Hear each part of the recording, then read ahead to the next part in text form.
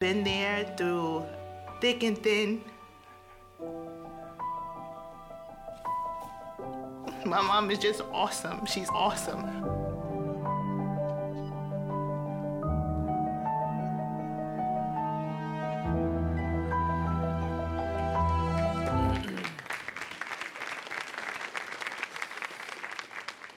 You might want to get her a card.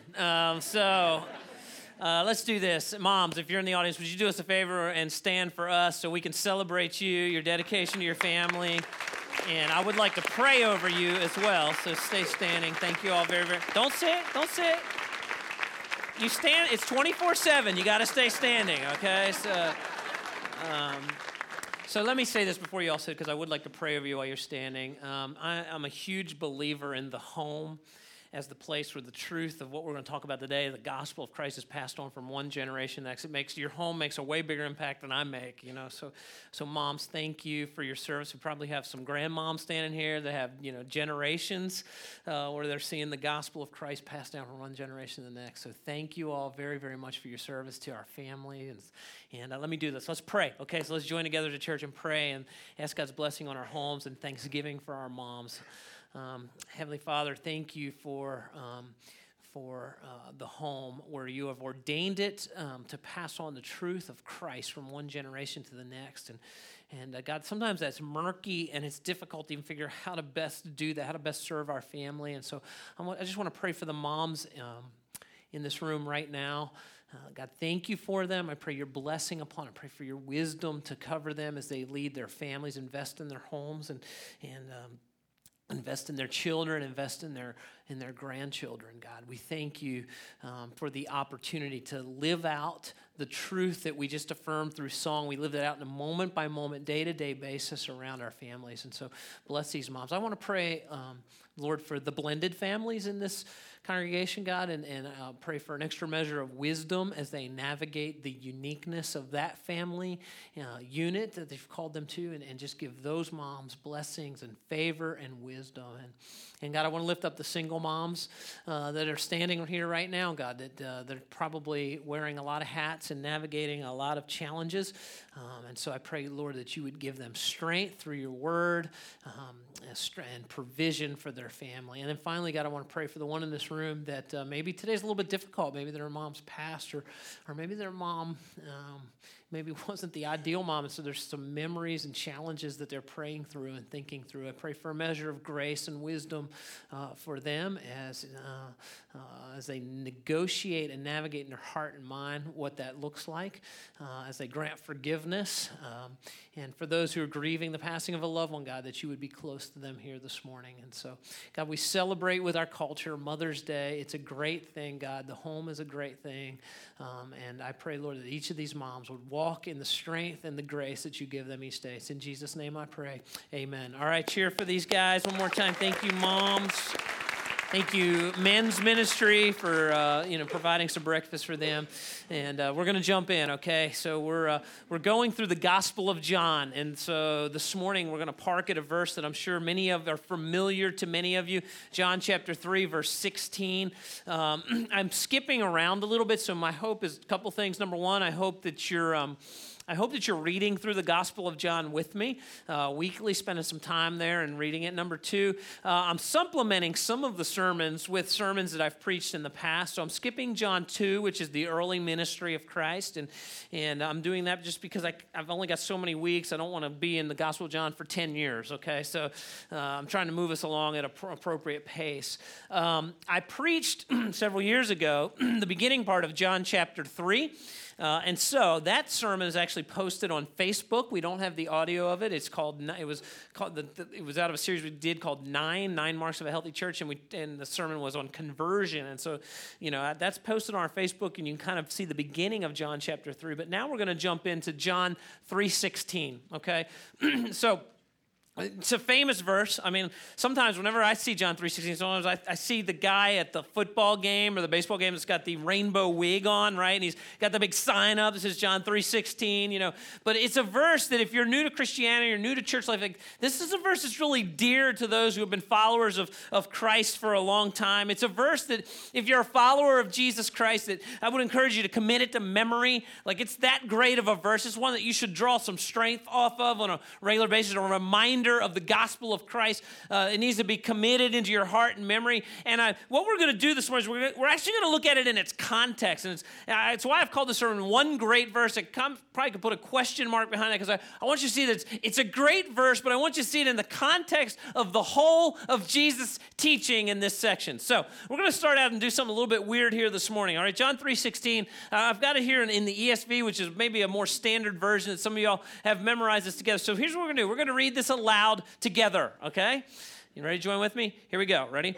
For God so loved the world that he gave his only son, that whoever believes in him should not perish but have eternal life. The first thing I want you to see, church, is that God, we're going to take here for a moment and look at God's love for the world, okay? Because that verse is very clear that God has loved the world.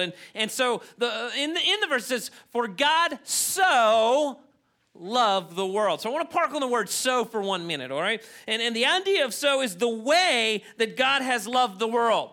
That's the idea. God so. So in other words, what I mean by that is a lot of times when people read that, they think about the extent or the broadness of God's love. God so loved the world. That's really not the focus. The focus is really taking us back to the previous couple verses saying, this is how God loved the world. Does that make sense? And so the so goes back to verses 14 and 15. And so the idea here, well, let's just look at this. John 3, verse 14, it says, as Moses lifted up the bronze snake on a pole in the wilderness, so the Son of Man must be lifted up so that everyone who believes in him will have eternal life. Now, if you notice something, the last 2 weeks we've been looking at the teaching of Jesus, and Jesus keeps telling these really weird stories, right?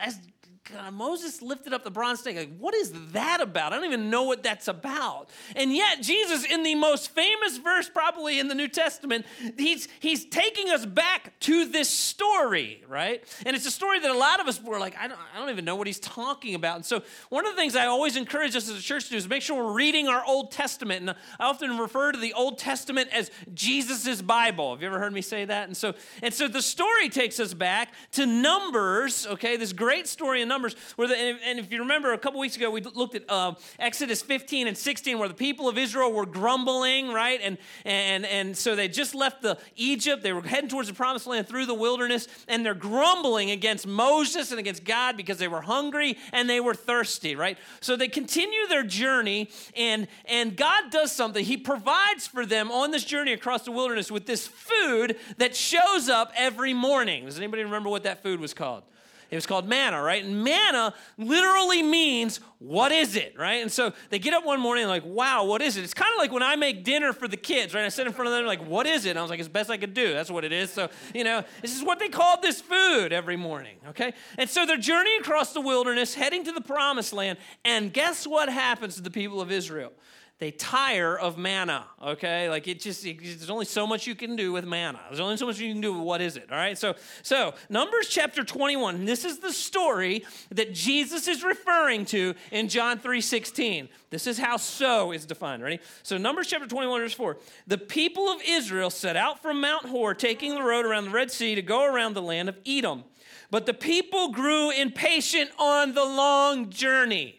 All right. One of the things I reminded you of a couple weeks ago is as you read through the Exodus as the children of Israel go from Egypt, from slavery into the promised land. I said, there's some great stories in there to kind of mirror our process of sanctification or growing to be more like Christ, right? And maybe you're here this morning and as you're growing and you're pursuing Christ, and maybe you're like, man, maybe the journey's getting a little wearying for you, right? Is that anybody? And you're wondering why, why doesn't Jesus just take me to heaven now? I believe in him. I'm ready to go. I was reading a passage this morning in 2 Peter where Peter addresses that very thing. Like, what's taking God so long? Why didn't he just take me out of life? Because it's not always easy. Did you ever have that thought?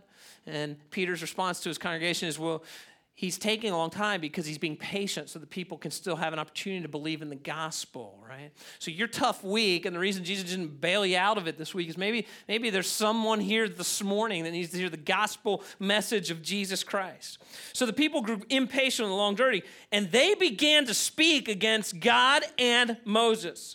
Why have you brought us out into Egypt to die here in the wilderness? And they complained, there's nothing to eat here and nothing to drink. And we hate this horrible, what is it? All right? And so the Lord sent, check this out. This is crazy. The Lord sent poisonous snakes among the people, and they were bitten and died. I hate snakes. Okay, can I just say that? Like, really? So there's these horrible snakes. It says, then the people came to Moses. They cried out. They said, we've sinned by speaking against the Lord and against you. Pray that the Lord will take away the snakes. So what's their prayer, by the way? Pray the Lord will do what? Take away the snakes. Check this out.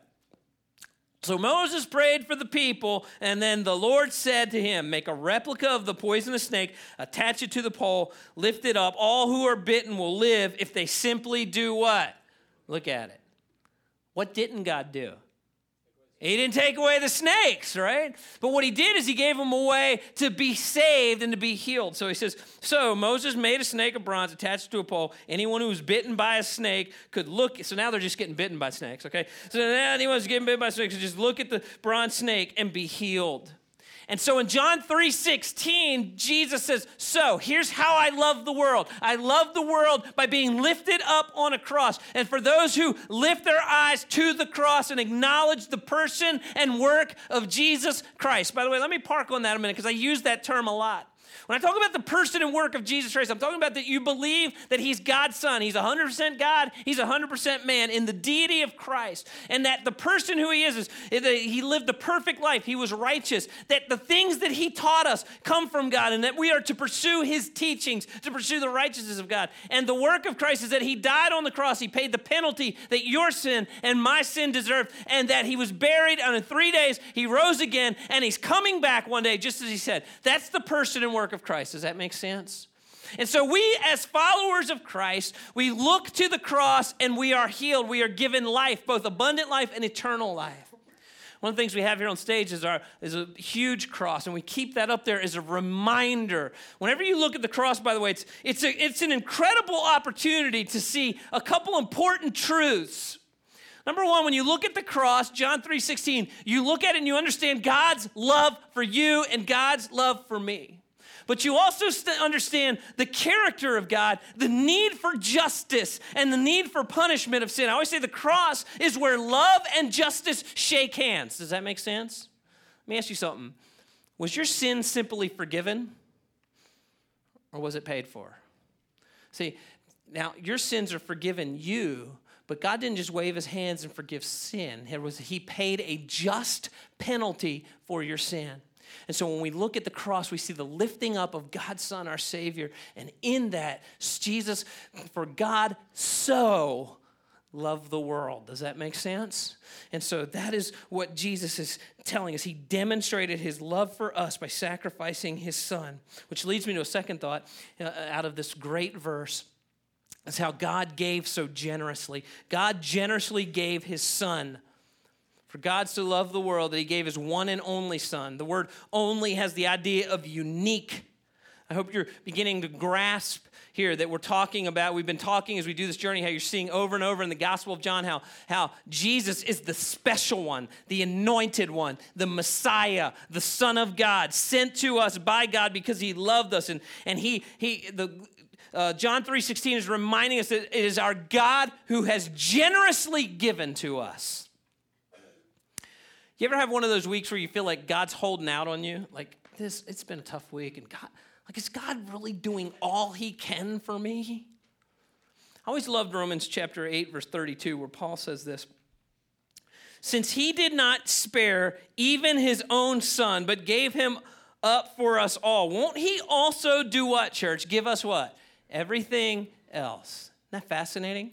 What's the argument that Paul's building on there. He's saying it's the greater to the lesser argument, right? He's already given us his greatest gift. He's given us his son, Jesus Christ. If you want to know why John 3:16 is so precious to the church, it's because we read it and we understand, man, he's given us a unique, one and only son. God has given us his best gift. And because of that, we're engrossed and we worship our Lord and Savior. The third thing I want you to see here out of this great verse is that we have eternal life. It's given to all those who believe. Eternal life is given to all those who believe.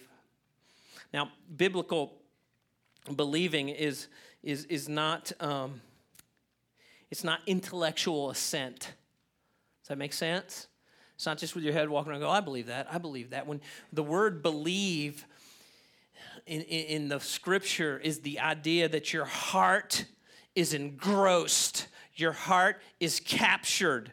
It's an understanding that Jesus and the person and work of Jesus is the most precious gift and the most important thing, that you love God with all your heart, all your soul, all your mind, all your strength. Your heart is captured and engrossed by Jesus Christ and who he is and what he's done. And the problem and the danger is, if you're like me, even as a follower of Christ, my heart can quickly get captured by things that don't matter. Some of you in this room, your heart is consumed with things that don't last and things that don't matter. And we get wrapped up and our hearts begin to go after and pursue things that won't last. And that's because we're created to worship. It's one of the reasons, church, by the way, that we say, you got to be a regular part of corporate worship, because you got to battle against the stuff that is reaching for your heart and reaching to engross your life. Does that make sense? We don't come to corporate worship just to check a box, and make God happy with it. Oh, I came to church. God's now happy, right? Yesterday, I was watching something on the internet with my son, and we watched the tail end of Family Feud. When one family wins, and then they take two members, they hide one in the back, and they get 5 questions, and they got to get the total of 200 points to win the grand prize. And so they're going through the questions really quick, and one of the questions which I thought was really interesting, it said, the place where most people check their watch. Guess what the number one answer is? Huh? No. It was the airport. So, okay. No. Number 2 was the church, right? I put in my hour, I'm out of here. No, we come to corporate worship because our hearts naturally are going to worship something. And we have to remind ourselves through song and through the word that we need to be captured and raptured in our passion and love for the gospel of Jesus Christ, the person and work of Jesus Christ, because we understand that John 3:16 has taught us that for those who believe, you have eternal life.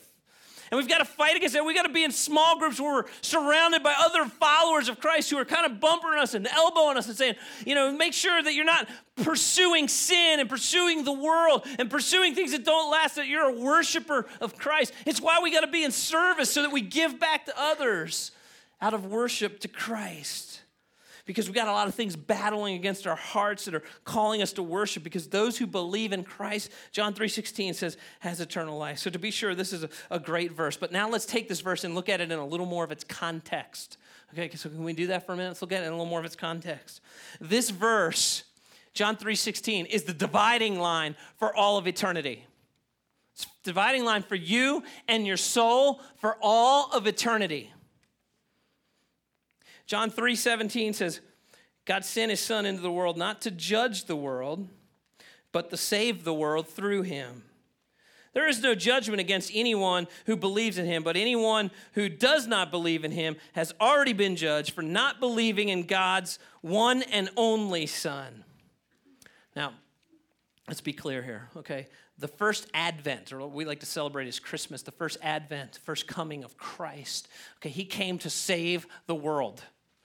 He came to bring salvation. It's offered freely to everybody in this room, saved from the penalty of your sin, freely offered to everybody in this room because of the person and work of Jesus Christ. But let's be clear, okay? There is going to come a time where Jesus returns and he will judge at that point. Salvation's offered at the first advent. Judgment is coming at the second advent. 2 Timothy 4:1, Paul says this, I solemnly urge you in the presence of God and Christ Jesus, who will someday judge the living and the dead when he appears to set up his kingdom. Church, You have an opportunity. Maybe you're visiting here this morning. You have an opportunity to rightly consider the gospel message of Christ and not ignore the person and work of Christ and the truths that are being taught to you this morning about how you have eternal life. It's found in the person and work of Christ. The first time he comes for salvation, but the second time he is coming to judge. And Jesus Christ is the dividing line of that judgment for all eternity. It's not the Jesus that you make up. It's not the Jesus that you believe, a false Jesus. It's the Jesus of the Bible. It's the Son of God. It's the unique one who paid the penalty for your sin, died and rose again. It is that Jesus. And for all who believe, they will have eternal life. But for those who do not believe, whose hearts are not captured by belief, raptured in the person of Jesus Christ, for those, they will be under the deserved wrath of God for ignoring the incredible gift of God's Son.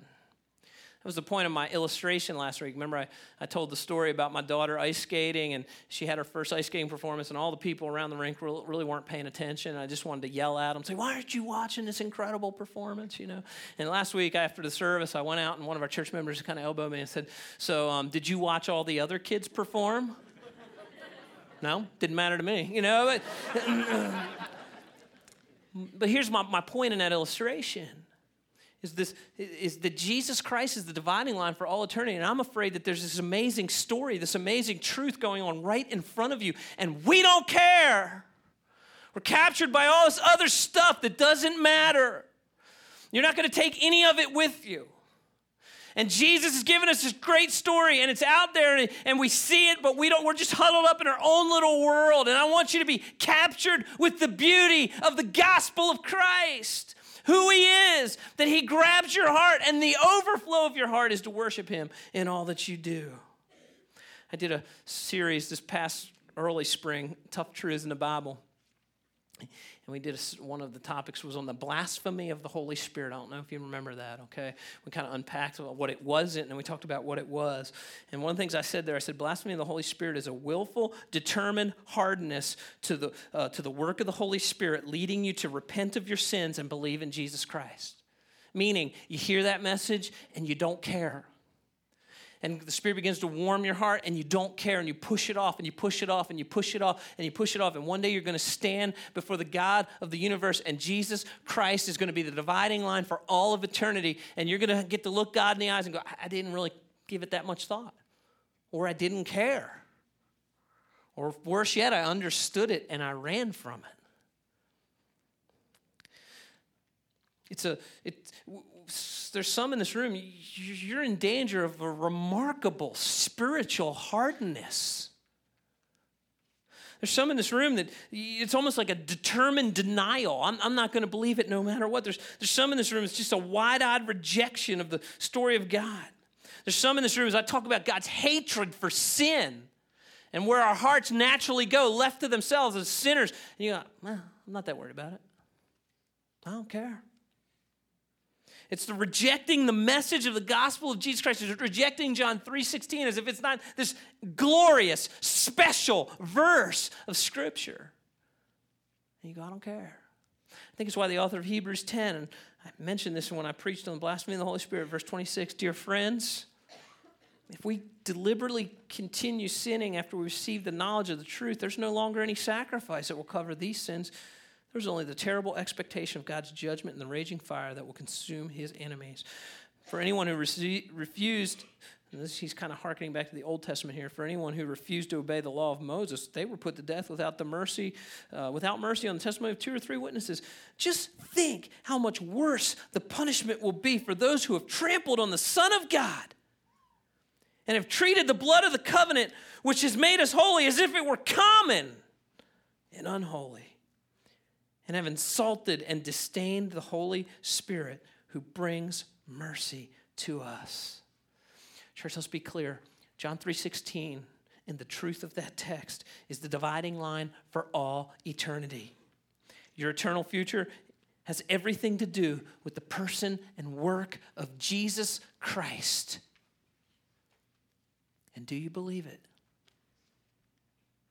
Because what happens here next is, and you're going to see this throughout the Gospel of John, as Jesus reveals more and more during his public ministry of who he is, what happens is the heart of man is revealed, or the ministry of Jesus reveals the heart of man. And it's really a horrifying place. Check out John 3:19. And the judgment, talking about this judgment, that Christ's second coming, the judgment is based on the fact that God's light came into the world. But guess what? Guess what? People loved the darkness more than the light, for their actions were evil. All who do evil hate the light and refuse to go near it for fear their sins will be exposed. See, some of you are sitting here this morning and you know, man, if I repent or I turn on my ways and I trust Christ, man, there's some stuff in there that's going to be sought out. And there's a fear of the exposure of sin. Let me be clear what the Bible's teaching here. Unbelievers hate the light of God. I want to say that again. Unbelievers hate the light of God. They're not neutral to God.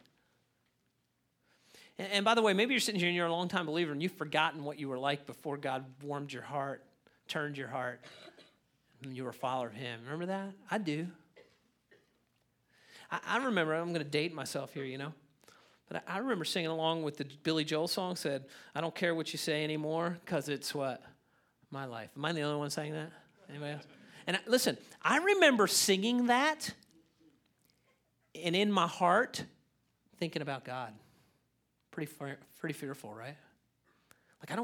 It's my life. I'm going to do what I want. And by the way, I talked about this back in the fall when we did some worship music. I said, we all sing songs about something. And we're worshiping something. So music's always got kind of a worship feel. You're worshiping sex, or you're worshiping drugs, you're worshiping celebration, party, inebriation, whatever. Or that's why we start our services with singing, because we want our hearts and our song to be lifted to the gospel of Christ, right? And the Bible's very clear. The human heart left to itself doesn't want the light of God.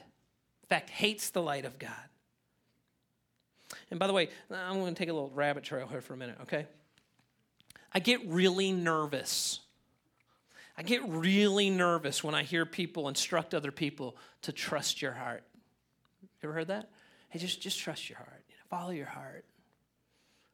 Because I think we have to be really careful with that, because the Bible is really clear about how manipulative our own heart can be, especially a heart that's not naturally engaged with the light or the truth of God.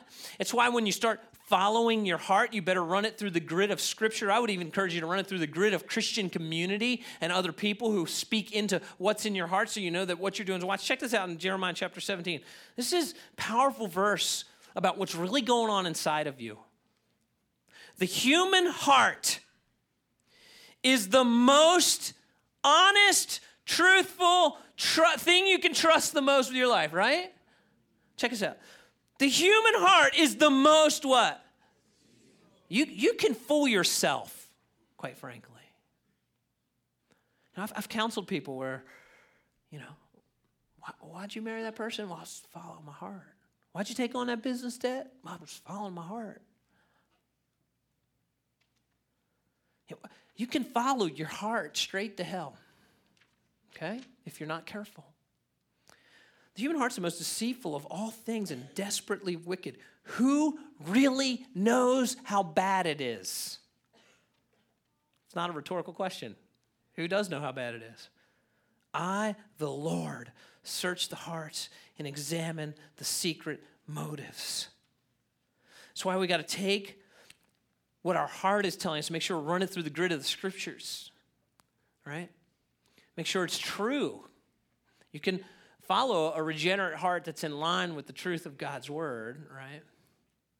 I would encourage you to run things through your community. Make sure this is why I always say you got to have a Christian community around you. You have to have some brothers and sisters in Christ that when you're running after something hard, you got to make sure it's not a blind spot for you. You're not being deceived, because, man, our hearts really can deceive us, according to Jeremiah chapter 17. And so when the light of Christ comes in, it exposes the heart and man's natural hatred for the things of God. Believers, however, hate their sin and pursue righteousness. all right? A believer hates their sin and pursues righteousness. Notice what I didn't say here. I didn't say a believer never sins, okay?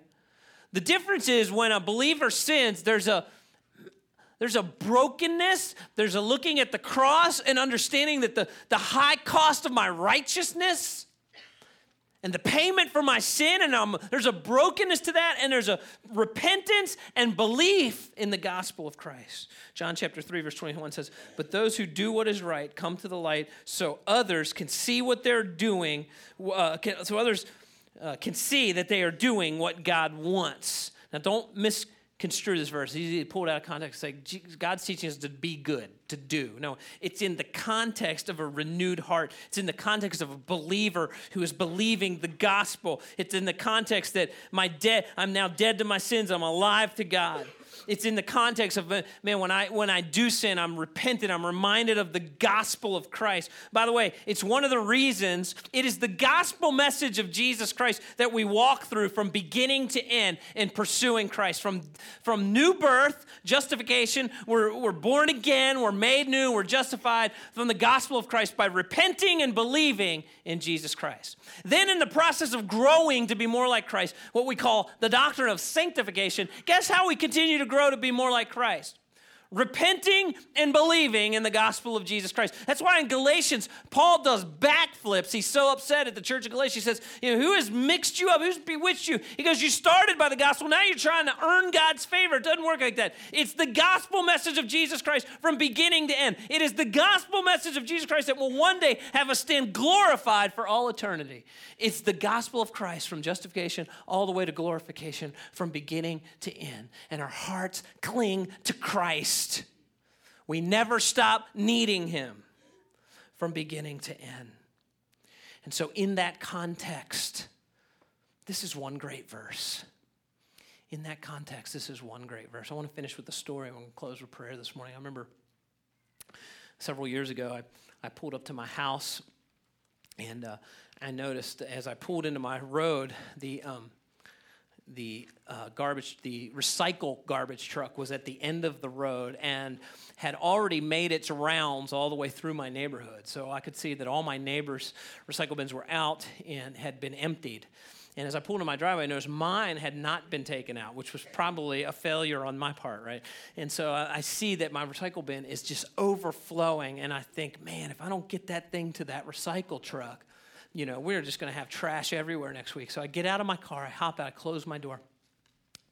And it was like it all went into slow motion, like some superhero scene, right?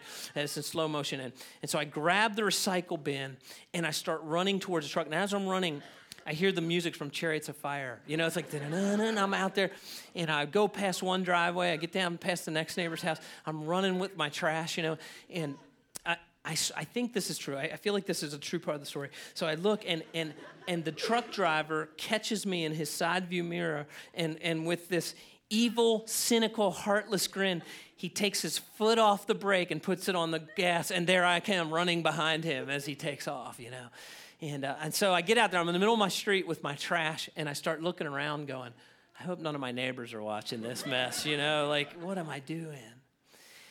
I thought about that story. I think about it in the pursuits of the things that aren't of God. I think about it in the pursuits of our idols. The thing that we set up in our heart and our mind that's really going to bring us happiness. I think of it in pursuits of sin. For those of us who are still, our hearts are gripped by sin, and we're just pursuing sinful things. And what happens is if we pursue our idols and pursue sin, it's like it's your garbage, and you're running after the garbage truck, and you're never going to catch it. It's always going to stay out of reach. And some of you are here this morning, there's a couple of you here this morning that as I'm talking this story about this great verse that God so loved, and your heart's beginning to warm to that possibility. The possibility, like, I can journey with God, I can have a free start, I can have eternal life and abundant life through the Savior Jesus. Like, you're beginning to warm to that. But what's happening is the enemy is starting to speak in your heart. Yeah, but I see the pail of garbage you're carrying around, right? I mean, that story that Pastor Sean's talking about, that everybody can have life in Christ by believing in him, like that there's something whispering in your heart right now that says, that's for other people. Not for you, because in your garbage pail, there's abortion, and that really didn't get paid for on the cross. What you're saying, if that's going through your head right now, that means that the wrath of God was not sufficiently poured out on his son, Jesus Christ. And as you're running with your garbage pail, there's something whispering in your head. Pastor Sean doesn't know your pornography addiction. The gospel doesn't apply to the pornographers. It's a lie.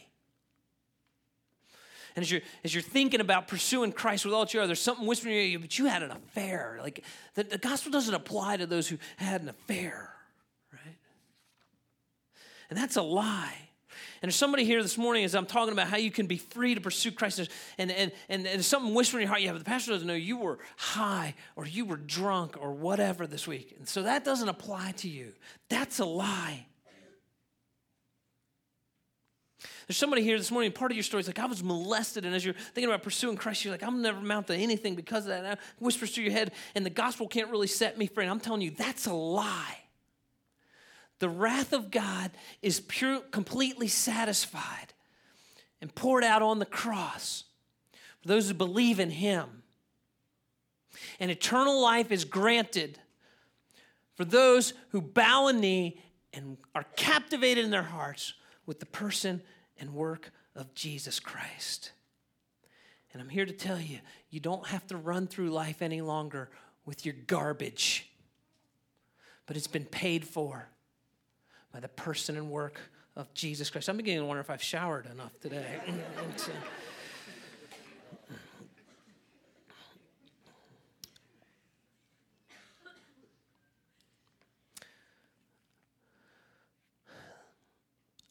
The payment for sin and the wrath of God poured out on his son, Jesus Christ, was sufficient to cover every one of your sins.